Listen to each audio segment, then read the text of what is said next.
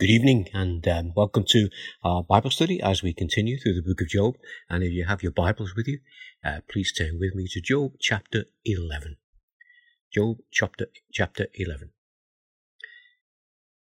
Then Zophar the Naamathite replied, "Are all these words to go unanswered? Is this talker to be vindicated? Will your idle talk reduce others to silence? Will no one rebuke you when you mock? You say to God, my beliefs are flawless, and I am pure in your sight. Oh, how I wish that God would speak, that he would open his lips against you and disclose to you the secrets of wisdom, the true wisdom, for true wisdom has two sides. Know this, God has even forgotten some of your sins. Can you fathom the mysteries of God? Can you probe the limits of the Almighty? They are higher than the heavens above. What can you do? They are deeper than the depths below. What can you know? Their measure is longer than the earth and wider than the sea. If he comes along and confines you in prison and convenes a court, who can oppose him? Surely he recognizes deceivers. And when he sees evil, does he not take note? But the witless can no more become wise than a wild donkey's colt can be born human. Yet, if you devote your heart to him and stretch out your hands to him, if you put away the sin that is in your hand and allow no evil to dwell in your tent, then free of fault you will lift up your face. You will stand firm and without fear. You will surely forget your trouble, recalling it only as waters go by. Life will be brighter than noonday, and darkness will become like morning. You will be secure because there is hope. You will look about you and take your rest in safety. You will lie down with no one to make you afraid. And many will court your favor. But the eyes of the wicked will fail, and escape will elude them. Their hope will become a dying gasp." Shall we pray? Father, we thank you again for your word, and we just ask that you lead us through it, that you might speak to us through these words of the book of Job, that we might be encouraged and that we might be challenged, as we ask these things in the name of Jesus. Amen. Well, we come to the part of this book of Job, chapter 11, where Zophar speaks. You see, Zophar knows that his friend Job has lost his family as well as all his material possessions. He can see by Job's appearance that physically he is suffering. Mentally, he's depressed, and spiritually, he's disillusioned and confused. He has listened to Job, but the question is he trying to understand Job? He's also listened to the verbal exchanges between Job and Eliphaz and Job and Bildad. And he can see that instead of bringing comfort to Job, they've only brought controversy. Both Eliphaz and Bildad have told Job that his suffering is the result of sin, and that God is a God of justice. The wicked are punished and the righteous are blessed. End of story. But Job is saying, I am righteous, so why is God being so unfair to me by allowing me to suffer? I wish that I had never been born.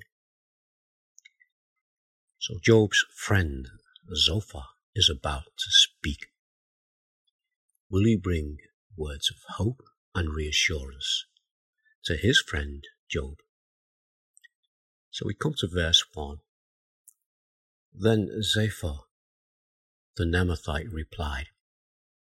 Now, just for a moment, we're not really sure where Zophar is from. If you go to Genesis chapter 4, verse 22, it says, Tubal-Cain's sister was Naamah. And this suggests that has some link with the nation of the Ammonites. And that would mean that Zophar was probably from Arabia. But then he goes on. Are all these words to go unanswered? Is this talker to be vindicated? You see, it's as if he turns to face Eliphaz and Bildad and says to them, do you expect him to get away with all this nonsense? And it's as though he then turns to Job and says to Job, who do you think you are? So in verse 3, will your idle talk reduce others to silence? Will no one rebuke you when you mock? You see, what he's saying here is, your empty words are challenging the wise words of your friends. And what is more, you're mocking God. Now we come to verse 4 and he says, you say to God, my beliefs are flawless and I am pure in your sight. You know, if we think about this and think about what's already been said, this is a total misinterpretation of what Job has been saying. He's not saying that his beliefs are flawless. He's saying that he believes that the God he believes in is flawless. And this is why he's saying, I can't understand what is happening to me. Also, he's not saying that he is sinless and pure. He never claims that. What he's saying is that he knows that he is a sinner, but he knows he's a sinner who is right with God. And we know that Job is right, because we know what God has said about Job. If we go back to the very beginning, verse 8 of chapter 1, this is what God said. Have you considered my servant Job? There is no one on earth like him. He is blameless and upright, a man who fears God and shuns evil. Well then, Zophar goes on, and this is what he says. He says, oh, how I wish that God would speak, that he would open his lips against you and disclose to you the secrets of wisdom, for true wisdom has two sides. Know this, God has even forgotten some of your sins. You know, this is a very hard thing for Job to take in and to listen to. You see, Zophar, we're learning that he's argumentative, he's aggressive, and he seems to be a know-all. And he's even suggesting to Job that he deserves to be punished even more than he is. He's saying that God has even more sins that he could hold against Job, but he hasn't done that. And he's telling Job that you can't know the secret wisdom of God. No one can plumb the depths of God's secret wisdom. And then, ironically, he's going to go on to tell Job that he, Zophar, has plumbed the depths of God's secret wisdom, and that he knows why God is making Job suffer. So we come to the verses 7 through to 9, and let's title this, The Mysterious God, or The Mysteries of God. Zophar says, can you fathom the mysteries of God? Can you probe the limits of the Almighty? They're higher than the heavens above. So what can you do? They're deeper than the depths below. So what can you know? Their measure is longer than the earth and wider than the sea. Well, this is actually true. But out of this, Zophar is saying to Job, what can you do? And what can you know? He's saying, Job, you don't know why, but I do. And I wish that God would reveal to you what he's revealed to me. What you don't know is that you have committed sins. Sins that you are not even aware of. He's going to say, so Job, I've listened to your foolish words. Now you listen to my words of deep wisdom. So we come to verses 10 through to 12. And Zophar now speaks about God. He's telling Job about God. He says, if he comes along and confines you in prison and convenes a court, who can oppose him? Tell me that, Job. Then he goes on and says, surely he recognizes deceivers, and when he sees evil, does he not take note? In other words, he's saying to Job, God knows what you've been up to. And then he goes on, but the witless can no more become wise than a wild donkey's coat can be born human. You see, what he's saying is that God, the judge, is right. And you are getting what you deserve. In fact, you even deserve more than you're getting, because you are guilty. But you're too stupid to see it. In other words, it's as plain as the nose on your face, or in Zophir's words, can a wild donkey's coat be born human? He's saying to Job, this is what I know.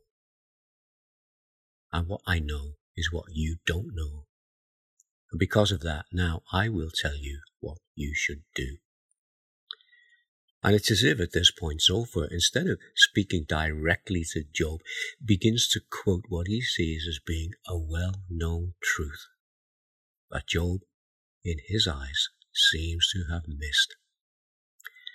So when we come from verse 13 through to 20, this proud know-it-all is now saying to Job, you follow my lead. And then he says, yet, if you devote your heart to him and stretch out your hands to him, if you put away the sin that is in your hand and allow no evil to dwell in your tent, then free of fault you will lift up your face, you will stand firm and without fear. You will surely forget your trouble, recalling it only as waters gone by. Life will be brighter than noonday, and darkness will become like morning. You will be secure because there is hope. You will look about you and take your rest in safety. You will lie down with no one to make you afraid, and many will court your favor. And then he goes on and he gives a warning to Job and basically says, and if you don't do what I'm telling you to do, then the result will be you will die. Verse 20, but the eyes of the wicked will fail, and escape will elude them.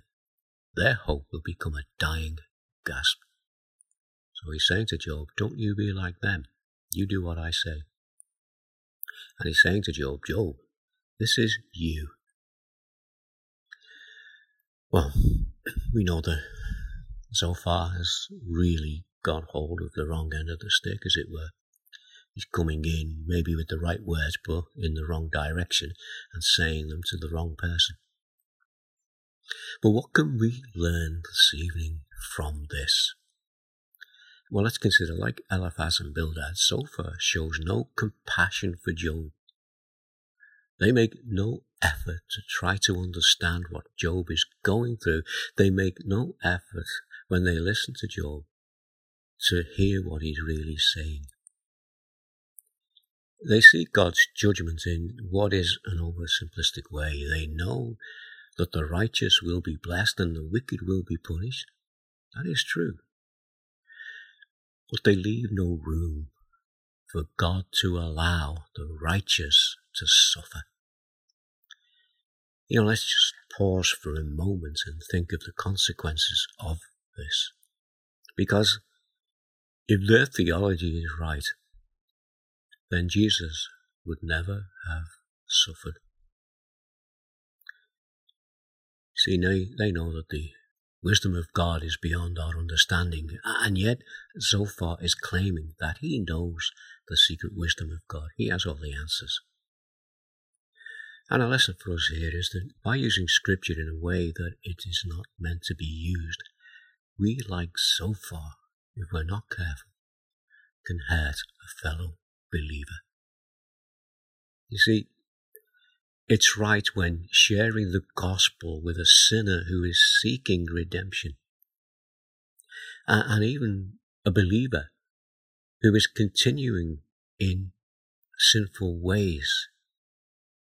And it's right for us under those occasions to say to them, if you devote your heart to him and stretch out your hands to him, if you put away the sin that is in your hand and allow no evil to dwell in your tent, then, free of fault, you will lift up your face, you will stand firm and without fear, you will surely forget your trouble, recalling it only as waters gone by. Life will be brighter than noonday and darkness will become like morning. You will be secure because there is hope. You will look about you and take your rest in safety. You will lie down with no one to make you afraid, and many will call your favor.